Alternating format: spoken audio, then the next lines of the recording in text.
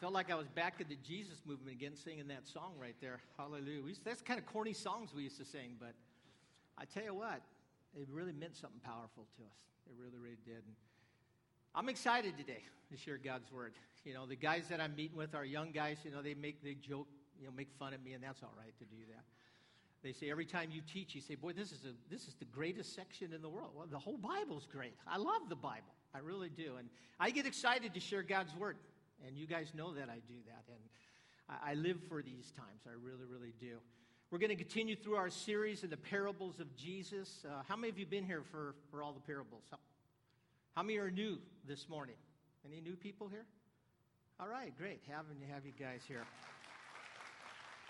We're going to continue through. I looked on the green sheet, and this is the 12th parable that we're looking at, and I get to teach on that. Matthew 13:35, which is kind of like our memory verse, which is our key verse, it says this, and Jesus said these words, "I will speak to you in parables, I will explain things hidden since the creation of the world."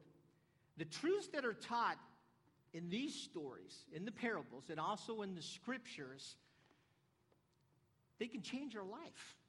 They truly can. Why? Peter recognized something when he hung around Jesus Christ one time. He said, "Lord, where are we supposed to go? You got the words of eternal life. You got the words of life." These scriptures have changed my life from that knucklehead surfer that I was. I'm still a surfer, thank God for that. But hopefully I'm not that much of a knucklehead, right, honey? At times I am. But the Bible is the words of life. That's what they are. God is always trying to mold us into His image. I've known the Lord and walked with the Lord for decades now. And He's still trying to mold me. And He uses His Bible. He uses the Word of God to chisel His character in us. He's the great sculptor.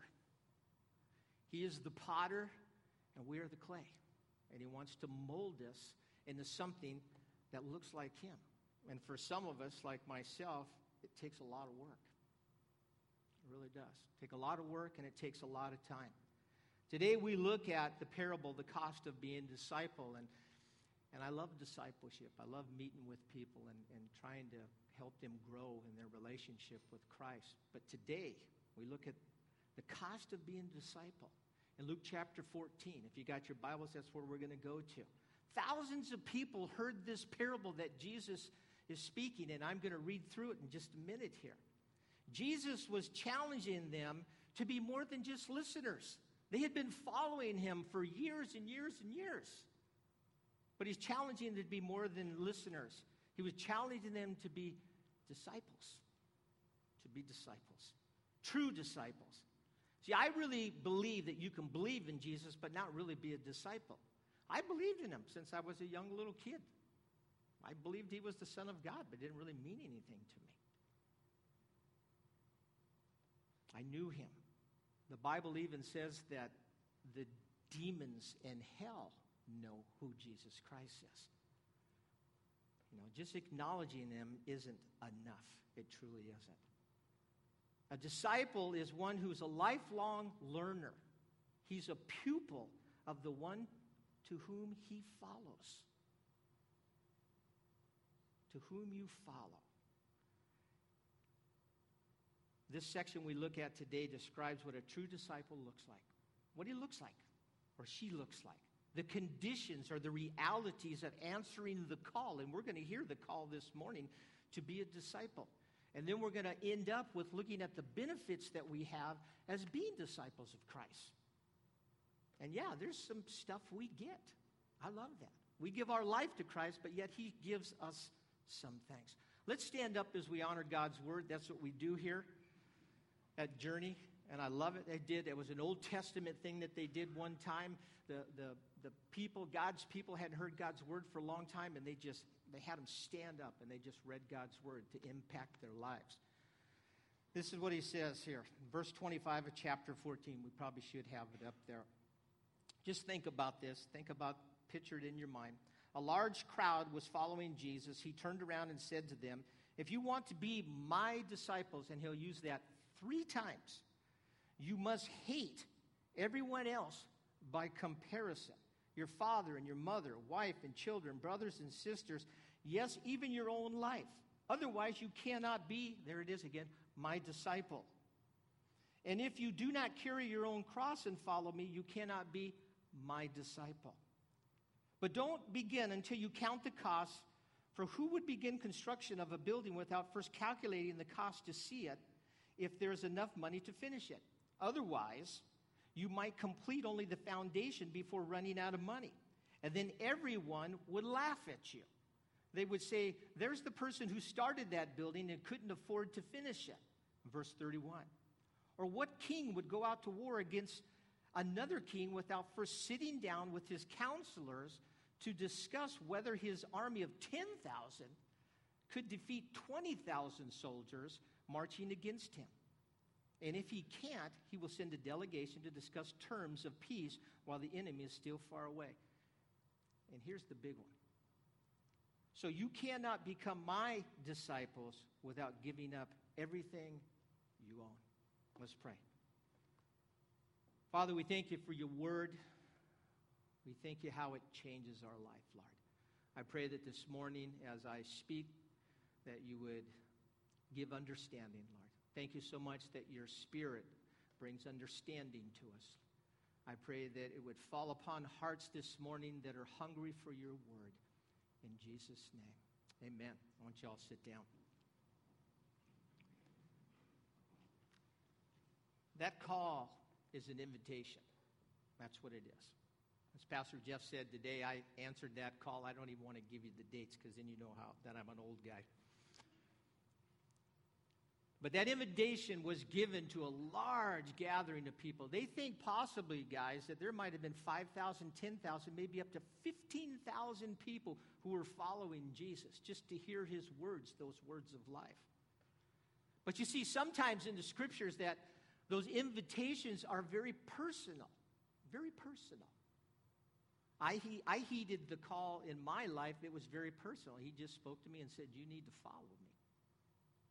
He did that to his disciples. He did that to, remember that guy Zacchaeus that crawled up in the tree trying to get a picture of Jesus because he was such a small little guy? I was going to say dude. That's surfer talk. But he was a small little guy. And Jesus gave him like a personal invitation. Sometimes it's to the masses. Sometimes it's very personal. But this call that we looked at here was very direct. It was very clear. It was very straightforward. And that's how Jesus does things. He doesn't beat around the bush. He just gets right to the point. I don't like people that come to me and all of a sudden they're just talking and saying this and they want something. You know they want something from you. I just say, just tell me what you want. Don't beat around the bush. But it was direct. He says, if you want to be my disciples, it's not hard to understand. It's a very clear invitation that he's giving to these people. But accepting that call, accepting that invitation, it affects everything in your life. Everything. Everything. Everything in your life. It can affect your vocation. It can affect your family life. It can affect your lifestyle. And it's supposedly and supposed to affect our thinking. You think of the disciples that he had. He had a tax gatherer. He had fishermen. Their lives were changed. Their vocations were changed because they went to follow Jesus. There's these two brothers, James and John. You know what they were called? The sons of thunder. I bet you probably wouldn't want to mess around with those guys. They were tough. They were zealots. You know what they wanted to do? They wanted to overthrow the Roman Empire is what they wanted to do. And they kind of believed that Jesus was going to do that for them. Their agenda had to get changed because they accepted the call. And see, that call that he gave to them, just like he gives to us today, it's the most important thing that you can do in your life. Most important thing. You know, marrying my wife was a very important thing in my life. It truly was. It was a good thing. But accepting Jesus, and my wife knows this, it was more important.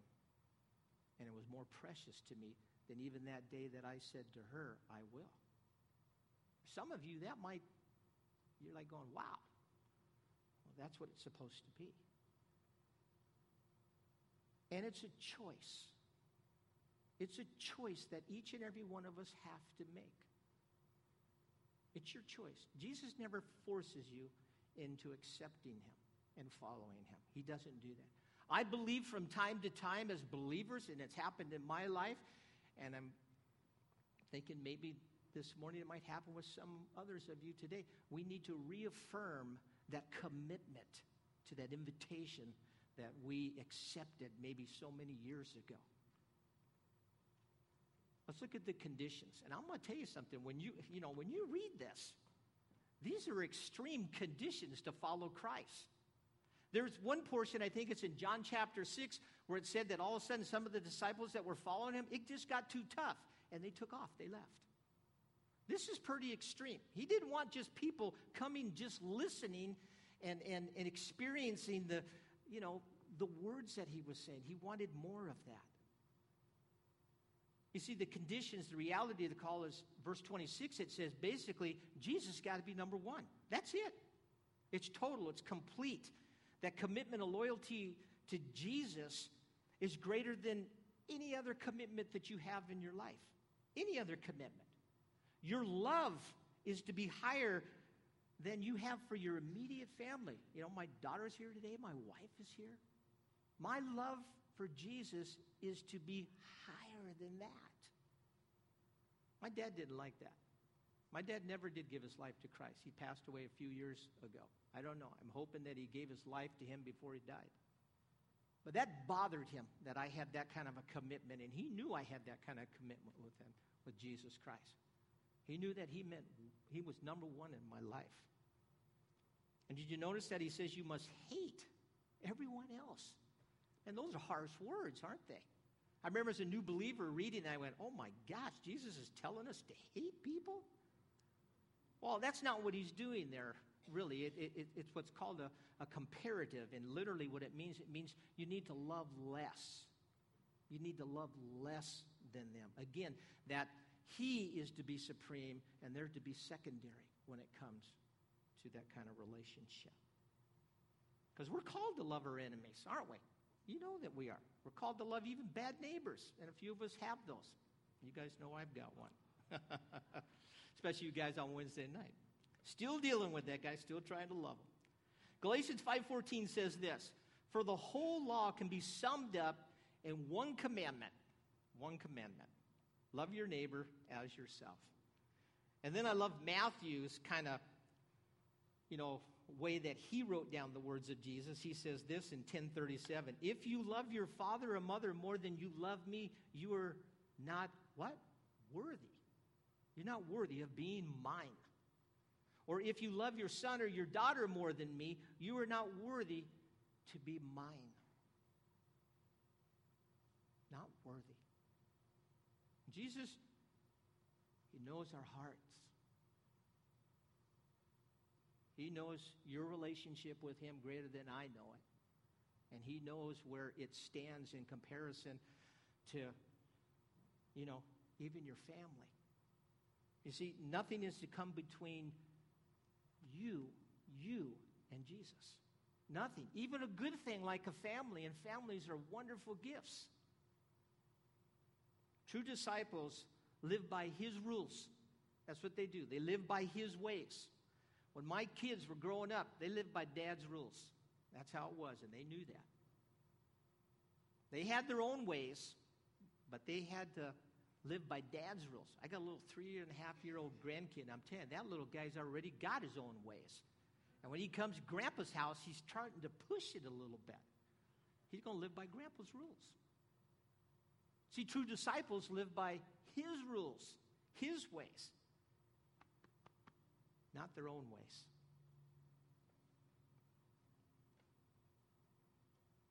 What Jesus is doing is trying to make it really hard to be his disciples.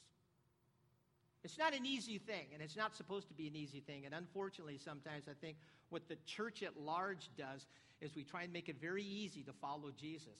It's not. It'll cost you everything you got. It really will, if you're truly, truly following him with your whole heart. There's people attending churches all throughout America today, and I'm telling you what, they probably believe Jesus, but they're really probably not following for him. Because I'm telling you, there's a difference between believing and really living and following Jesus as Lord. There truly is. You know, I can acknowledge somebody without really, you know what I mean, following them. And that's what the demons in hell do. They know who Jesus is. Your relationship with him can't be half-hearted. It can't be, you know, 1 foot in the boat and 1 foot in the dock. I think we even got a picture up there. That's all I could find, man. I mean, I think my grandkid drew that picture. But you know what I'm saying? It's like in poker. You're all in. You're all in with Jesus. It can't be that.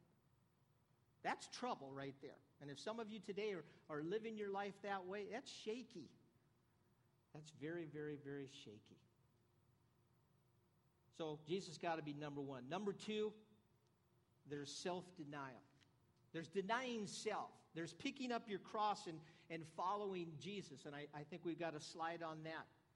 You know, we in the 21st century, we don't even understand what that means. But when Jesus said, look, you're going to have to pick your cross up. He doesn't say pick my cross up. He says, you pick your cross up and follow me. They knew exactly what he was talking about. Because that right there, that meant that you had a death sentence ahead of you. When you carried that cross, you were really walking down death row. Just like these guys do that are on death row and they wait, they walk down that thing, they strap them in, they do whatever they do. That meant that your life had been taken away from you and that you were willing, not really willing, but that you were going to die. So what Jesus is trying to say there is that we've got to be willing to give it all, even give our own lives before him. Matthew chapter 16, verse 24 in the Amplified Version. I like looking at different versions when I'm studying the scriptures. Listen to this. Then Jesus said to disciples, if anyone desires to be my disciple, let him deny himself. Then it says, disregard, lose sight of, and forget himself and his own interests. Did you get that? Take up his cross and follow me. Cleave steadfastly to me. Conform wholly to my example. And if need be, in dying also. In dying. We live in America. You're not going to die for Jesus. People in China, people in some of the other nations that are in the world, you know that, guys. They're killing Christians because they will not deny Jesus. They've picked up that cross and they're following him, and they're not going to turn their back on him, even if it costs them their own life. Part of that denial of self means that there's going to be spiritual warfare that you and I have to go through as Christians. We're going to have to do some battling from time to time, and for you that have been Christians for a while, you know that. Sometimes it's long. Sometimes it is hard. We got to battle this old flesh, our old desires, our pleasures, our lustfulness, and the devil himself, and even our own self. Listen what Galatians 5:24 says. It says, those who belong to Christ Jesus have nailed the passions and the desires of their sinful nature to his cross and crucified them there. The section previous to that is talking about all these deeds in the flesh that we're supposed to nail to the cross and leave up there. The problem is from time to time we kind of like bring those things down again. They are nailed to the cross. And listen, I'm not perfect. Not at all. I tell my kids, I said, look, when you bury me, I said, don't you dare tell the people I was perfect, because I was far from it. I'm a sinner saved by grace. I still got my faults. After following Jesus for as long as I have, I still got them, and I hate it. I hate it. I hate that I still have that stuff inside me. It's that old flesh. Listen, the Olympic athletes, you guys been following the Olympics? It's been awesome. It's been great. I love it when it comes around, every 4 years. They have a mindset of self-denial, don't they? They really do. I mean, some of those people, they train and train and train for 4 years, for 8 years. Michael Phelps, that guy's a machine, is what he is. But you have to deny self, is what you have to do. They've got that mindset. Paul the Apostle writing throughout the scriptures and some of the books that he wrote to the different churches that were there, listen, they had the Olympics going on back then. It wasn't on Channel 4, but they had the Olympics going on. That's why he uses that illustration so many times. He told the Corinthians and in Hebrews, it tells them that, you know what, we're in a race and we got to run to win. I read something somewhere where this guy, I guess, his wife confronted him because he wasn't going to run this race. And he says, well, I'm not going to run if I can't win. And she goes, well, you're not going to win if you're sitting in the seat. As Christians, we're running a race. That takes self-denial on our part.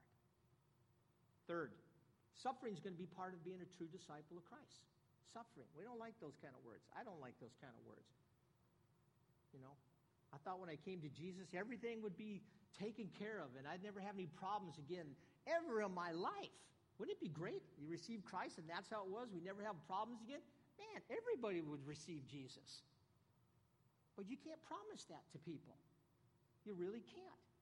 1 Peter chapter 4 and the New American Standard Bible says this, therefore, let those also who suffer according to the will of God, notice that, suffer according to the will of God, entrust their souls to a faithful Creator in doing what is right. Hardship, persecution, suffering, that's all a part of God's will. I don't like reading those kind of words. I don't even like teaching those kind of things. But that's part of being a true disciple. We're going to experience those kind of things. It's not problem-free. I wish it was. I really do. It'd be wonderful, wouldn't it? It'd be wonderful we never have any more problems again in our life. That will happen when we get to heaven. That's what I keep telling my wife. I go, I'm going to love heaven. I don't have to pay the bills anymore. I hate paying bills. Problem-free, it's not. 2 Timothy 2:3 in the Phillips translation says this, put up with your share of hardship as a loyal soldier in Christ's army. If you're a believer in Christ, if you are a true disciple of Christ, you're part of his army. You're going to have to put up with that stuff. 2 Timothy 3:12 says this, persecution is what? It's inevitable. It's inevitable for those who are determined to live really Christian lives. Listen, if we're determined to live as Christians, you're going to suffer. You know, during that old Jesus movement that we had, and I was talking to Teresa, she remembered, those days and stuff. I tell you what, we got persecuted for being Christians. We really did. They would mock us. I mean, we'd go down there and we'd come down in vans. All of our surfer buddies were partying down in this big parking lot in Santa Monica. Boy, we'd just come out and we'd attack them with the scriptures. But boy, they used to just mock us and heckle us and everything. But you know what? We went, that's good. We must be doing something right. We're suffering for Jesus. We loved it. But from time to time, we're going to have waves of suffering. We're going to have seasons of suffering. That's what Christians experience. That's what disciples experience. I'm a surfer, just like Jeff said, and we've got some surfers in our church here, and when it gets big, you got to be careful for those big sneaker sets, man. Those waves that just come in out of nowhere, especially when you're talking it's 8-10-foot faces and maybe double overhead when it comes in. You got to watch out for those things. And we get those from time to time, and some of those waves that we experience, sometimes it's just the mistakes that we've done, so all of a sudden we get hit by this wave of suffering. Sometimes it just happens. And we have those seasons that we have in our life as disciples, and they might be long periods. It might be a sickness or an illness. I had a bad hip. Thank God, November 3rd, it'll be 3 years since I got it in. Man, that was tough on me. That was really tough. Financially, you got problems, or maybe family problems, and it's a season, it's a long time, and kind of what you're saying, you're crying out to God and just saying, God, how long is this thing going to last? It's part of that suffering. It's part of being a soldier in the army of God. We experience suffering. Suffering is good. We can do a whole teaching on suffering. It's good for us. We don't like it, but it's good. It helps us to grow in Christ. God uses that to sculpt us and to mold us into his image. Acts chapter 9, God told Paul that he was going to suffer much. And I think about that. I go, I wonder why God had him suffer so much. Maybe it's because he made his church suffer so much before he gave his life to Christ. I don't know. But it happens. Disciples lost their lives. We can go on and on and on. Joseph, a man of God, thrown in prison. For years and years and years and years, the Old Testament saints do that. Well, we got to get going. Number 4, need to understand the cost. Calculate it. Be aware of the cost that you're doing. The two parables that we saw here, the one of the king and the other of the person constructing the building. Both of them, Jesus was trying to point out, you better count the cost. That's what you have to do. You got to count the cost. Well, right after we were married, a couple years down the road, we bought our first place, and it was a duplex, and it was dinky. It was a little 900 square foot thing. And it was a duplex, though. So we got a little income in the front. We had 900 in the back and about 600 in the front. I wanted to add on. We needed to. I had a little kid running around, a little son, and we had one in the oven. So we needed to add on.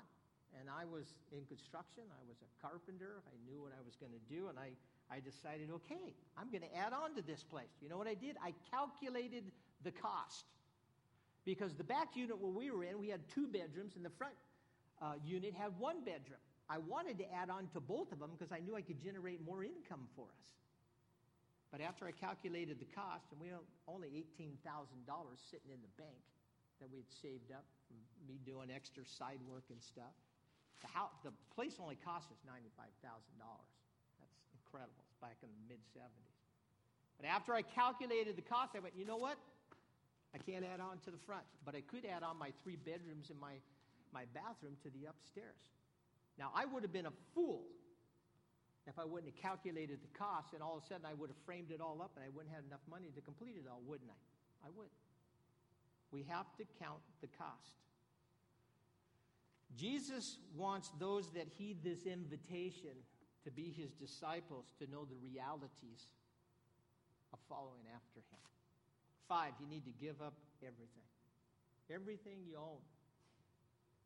That's verse 33. That's extreme. That's extreme. In the previous section here, there's a banquet going on, and Jesus uses a whole illustration again of a parable, and he tries to, he says there's an invitation that's given, and all these people make excuses, and they don't want to come. Well, this is an invitation that he's asking these followers to do. They gave excuses. People give excuses not to follow Jesus. I gave excuses for years and years and years not to follow him. And usually what it is, it's people, things, or self. That's what it is. They said, look, I bought a bunch of oxen. I got to take care of those guys. Oh, I bought a field I never looked at before. That seems kind of stupid, but they bought a field without ever looking at it. He said, I got to go take care of that. And then somebody says, look, my wife won't let me go. That's an interesting one, isn't it? My wife won't let me go. I know you guys use that rule. I use that sometimes from time to time, or that excuse. But it's a big condition to follow Jesus. It truly is. The rich young ruler, he gave up, didn't he? Because you know what Jesus did? He said, sell everything you got and you can come follow me. He wasn't willing to do it. And it said that he walked away and he was bummed out. He truly was. He really lost out. Is it literal that you got to give up all your possessions from time to time? Sometimes. Not most of the time. God called us to come up here in 1985 to Ventura to pastor a church. We gave all that stuff up. Yes, we got a new house up here. We got all of that, but we left friends. We left all of that. Sometimes it happens. Sometimes God calls people to other places and other lands from time to time. That's not the norm, though. It really isn't. We've been going through this whole section.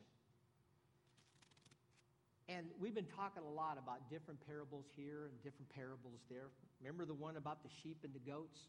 Remember that? We talked about the one about the wheat and the tares, or as Pastor Jeff said, the weeds that are out there. It's talking about the separation. That even in churches from time to time, there's people sitting in the chairs. And they look like wheat. They look like disciples, but they really aren't.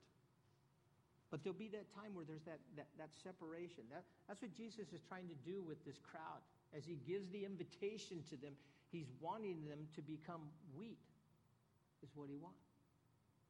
He goes, I don't want you just being weeds. I want you being wheat. I don't want you being goats. I want you being my sheep.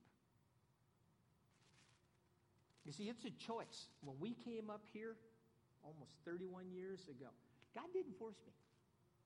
He didn't force me to do that. It was my choice. It was our choice that we made. It was hard. I'm not saying it wasn't hard. It was very hard on my wife. Very, very hard. But when I set my mind to things, man, I just go. Was it worth it? You better believe it was worth it. Totally. Would we do it again? Of course we would. And I know that going to church makes people feel good. It really does. Doesn't it? Even before you knew Jesus, if you walked into a church, you might have gone to church for a year or 2 years or whatever it is. Makes you feel good. Touches your emotions. You get encouraged by the word and by the worship. You get encouraged just being in a place like this. You know why? Because the Spirit of God's in this place. And what you do is you're just touching Jesus a little bit. Just a little bit. Just like those listeners that were following him, it made them feel good. That's why they followed him. That's why they followed him. But there's more than just being listeners. We're to make disciples. That's the church's mission, is to do that. So Jesus was challenging them to make a life-changing decision. And there might be some of you here today that never made that decision. And today's the day for you to make that life-changing decision for Christ. But with that decision, you know what you get? You get benefits. We get benefits. Don't you love that? I love that. My wife works for Starbucks. We get medical benefits. Seems like every year it gets less and less and less, but we get benefits. I like that. I like getting things, even though we're paying for it. But we have common benefits if we're disciples of Christ. We really do. And only true disciples enjoy and experience those things. And the Bible tells us what they are. And I think I've got 7 of them here that we're going to look at. Yeah, we got 7 of them that we're going to look at. Number 1, you get provision. You give your life to Christ, you're going to get provision. Our Heavenly Father guarantees that all your needs will be met. All your needs. And all means all. All of your needs. Not all your wants. You know, you don't get that new Mercedes and all that every other year or whatever it is. But you get all your needs met. I love that. Philippians 4:19 says this, and my God shall supply all your needs according to his riches and glory in Christ Jesus. I remember reading that as a young believer. I went, man, that is good. God's going to take care of me. I'm never going to have to worry about anything anymore. He's going to just give me what I need. And I'm telling you, guys, I don't worry about that. I've been in construction for over 40 years. And even to this day, my son says, Dad, and now he's a contractor too, just like his dad. And he goes, Dad, I just can't believe how you just don't worry about any of that. I said, why should I? The Bible says God's going to take care of me. He's going to take care of me. That's just how it is. He's done it for decades and decades. He's going to keep doing it because the Bible says that's what he's going to do. And I love this one, and I try and do this in Matthew 6. Seek the kingdom of God above all else and live righteously, and he will give you everything you need. That's a conditional promise, though. You notice that one? We kind of don't like those ones as well, where we got to do something to get something. So you got provision. Then you got protection. 2 Thessalonians 3:3 says this, but the Lord is faithful. Our God is faithful. He will strengthen you and guard you from the evil one. And then Psalm 121:7-8 says this, the Lord keeps you from all harm and watches over your life. The Lord keeps watch over you as you come and as you go, both now, and I love it, forever. My son, he was a knucklehead when he was younger. He's not here today. But he would do some crazy things sometimes. One time, him and his buddies, and he was a surfer too, Him and his buddies, I think, were they in high school? I think they were in high school at this time, and they loaded up this little pickup truck that he had. And this pickup truck, we called it the Silver Bullet. And he loaded it up with everything. I mean, it was just packed up. I don't even know where I was at and stuff. But he took off, and they went like late in the afternoon and everything. And I think it might have been even starting to get dark. I think it was probably starting to get dark. And they're zooming in. How many of you have ever been to Halama Beach? Not too many, a few of you. Beautiful place. But don't go there. No, I'm just kidding. It's beautiful. And the winding road that goes on there, well, he's a 16-year-old kid. You know what he's doing? Driving too fast. And I told him, I said, you were probably driving too fast. And he goes, no, Dad, I wasn't. Well, he was. All of a sudden, he hit this one thing, jumped on up, and they went like this, and there's cliffs, because there's a little creek that runs down there. He got out of control, and all of a sudden, they stopped, and his truck was hanging over like this. And he said that him and his three friends were looking down, and they could see a cow down in the creek. And they're just in that, petrified, and saying, don't move. And slowly but surely, every one of them got out of his truck. And then they called me. And I think I drove all the way up there. And so I think I got up there 10, 11, 12 o'clock at night. But God saved him. And the interesting thing about this story is that a real good friend of ours, Grace, I think it was the night before, God woke her up in the middle of the night, and she started praying for our son. And pardon? Yeah.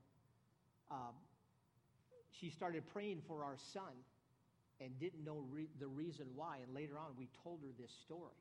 And the interesting thing, like my daughter just pointed out, that after they got out of the truck, it fell down the ravine. So when I look at protection to a disciple, and he was a disciple of Christ, it's there and it's real, guys. David escaped King Saul trying to kill him over and over again. Paul was rescued and escaped. Number 3, position. We got to get this closing up here.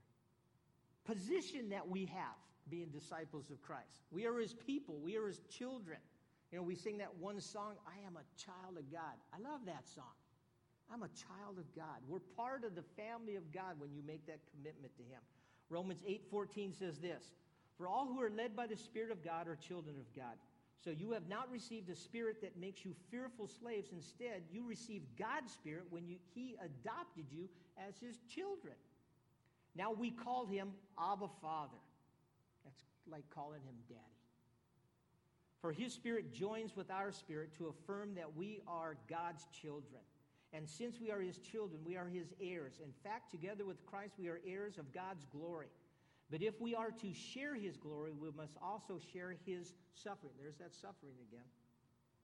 And he says this in verse 18, yet what we suffer now is nothing compared to the glory he will reveal to us later. Number 4, privileges. I'm not part of some country club. I've never had enough money to get in a country club, but I know that I've had friends of mine who've been part of country clubs or whatever they might be. You get certain privileges. Well, we have those as Christians. We really do. You know what we have? We have access to the throne of God. We have our prayers answered. We have the promises of God that are made available to us. And the greatest thing we have is we'll have eternal life with Jesus forever and ever. Hebrews 4:16 says this, so let us come boldly to the throne of our gracious God.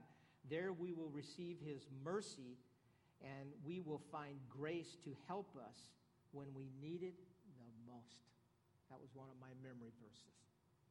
And then John 5:14 through 14, it says this, and this is the confidence which we have before him, that if we ask anything according to his will, he hears us.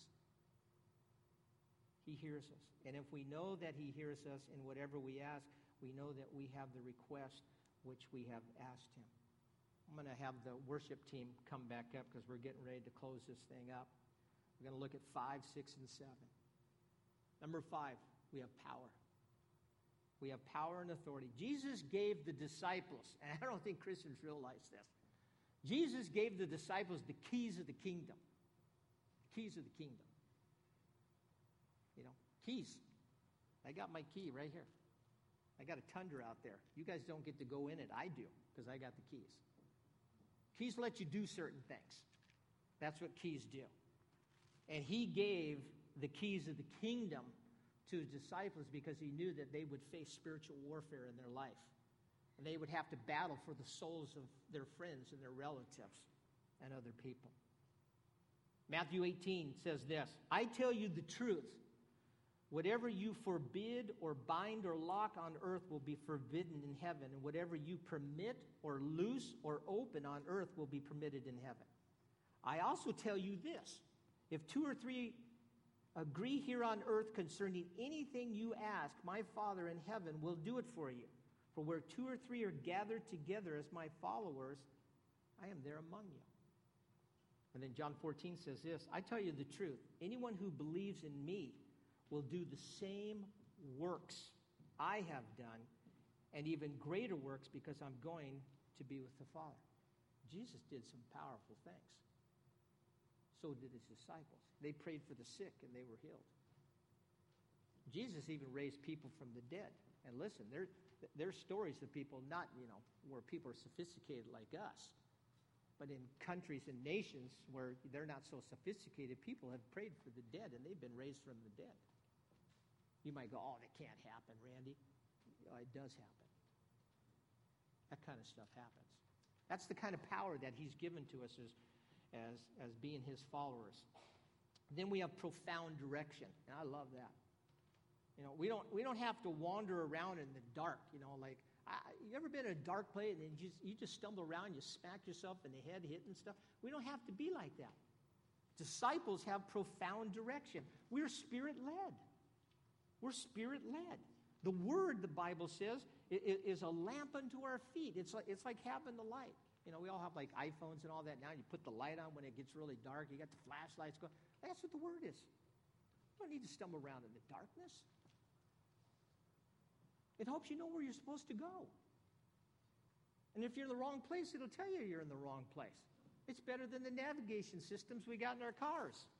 It's better than Google. It's better than any of those guys because they mess you up from time to time. God's Word doesn't do that.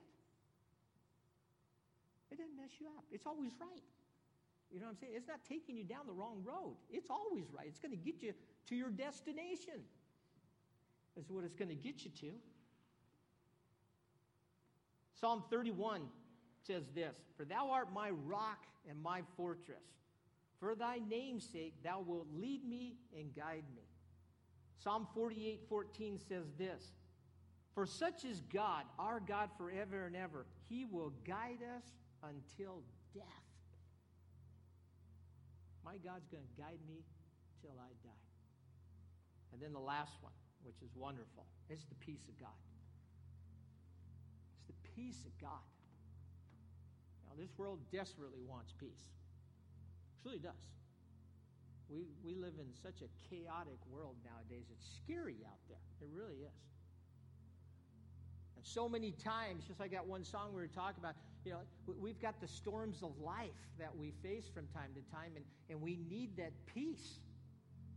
That peace that passes all understanding. That peace that stabilizes us in the storms of life.